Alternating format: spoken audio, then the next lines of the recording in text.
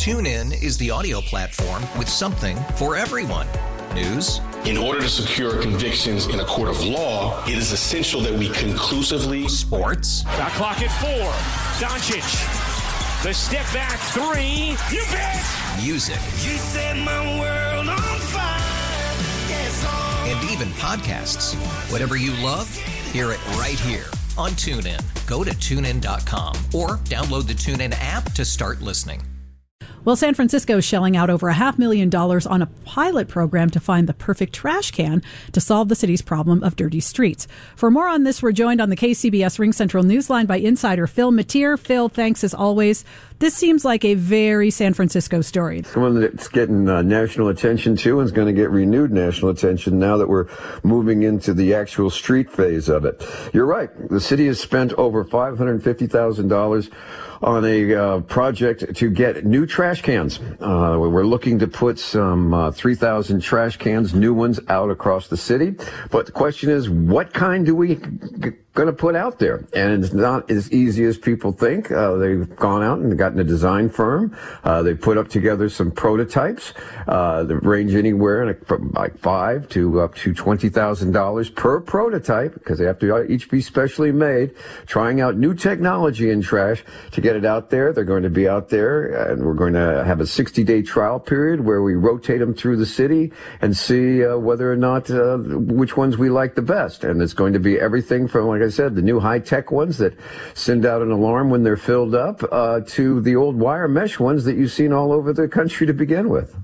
You know, I was at $20,000. It better clean itself. But these are just prototypes. So when they finally pick one, it's not going to be as expensive. So that's kind of a headline grabber right there, right? It is, but even when they're done, they're going to go from like $2,500 to $3,000. And you sit there and go, hey, couldn't you just go down to Home Depot and buy a couple? I mean, why so expensive? That becomes the question. And Brett, the answer is it's not the cans, it's people.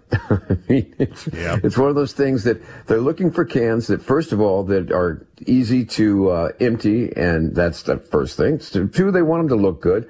But the real challenge is that people trash them. They trash the trash cans in San Francisco. They go through them. If they can get into a trash can on a public street, they often, just tear through it looking for recyclable bottles, and they leave the mess that everything else they pulled out all around the cans. You've seen that. How many times? You're walking down, there's a trash can, and the trash is everywhere but in the can. The other thing is vandalism. We have very high vandalism rate for these things. People kick them, people tear them up, people try to knock them over. So the idea of trying to get some vandal proof. The big issue for San Francisco is that even after they put these in, there's no guarantee that it's going to necessarily get the streets any cleaner, because people then got to use them. And in San Francisco, we're notorious for having trash out on the streets and either not using them or spewing them out on the street. And Phil, just in the 30 seconds we have left, I live in San Francisco in a really sleepy neighborhood, and the trash can down the street from my apartment is overflowing a lot. Even with new cans, Public Works still has to empty them. That's right. They have to get the garbage can company out there to empty them. But the new cans, if they at least take the high-tech model that maybe your neighborhood will get lucky enough to have, will have an alarm that goes off or a signal that goes off to notify the garbage company to come and pick it up. Whether they actually do it, Melissa, that is a whole different story, and one I'm sure we'll be covering if that goes into effect.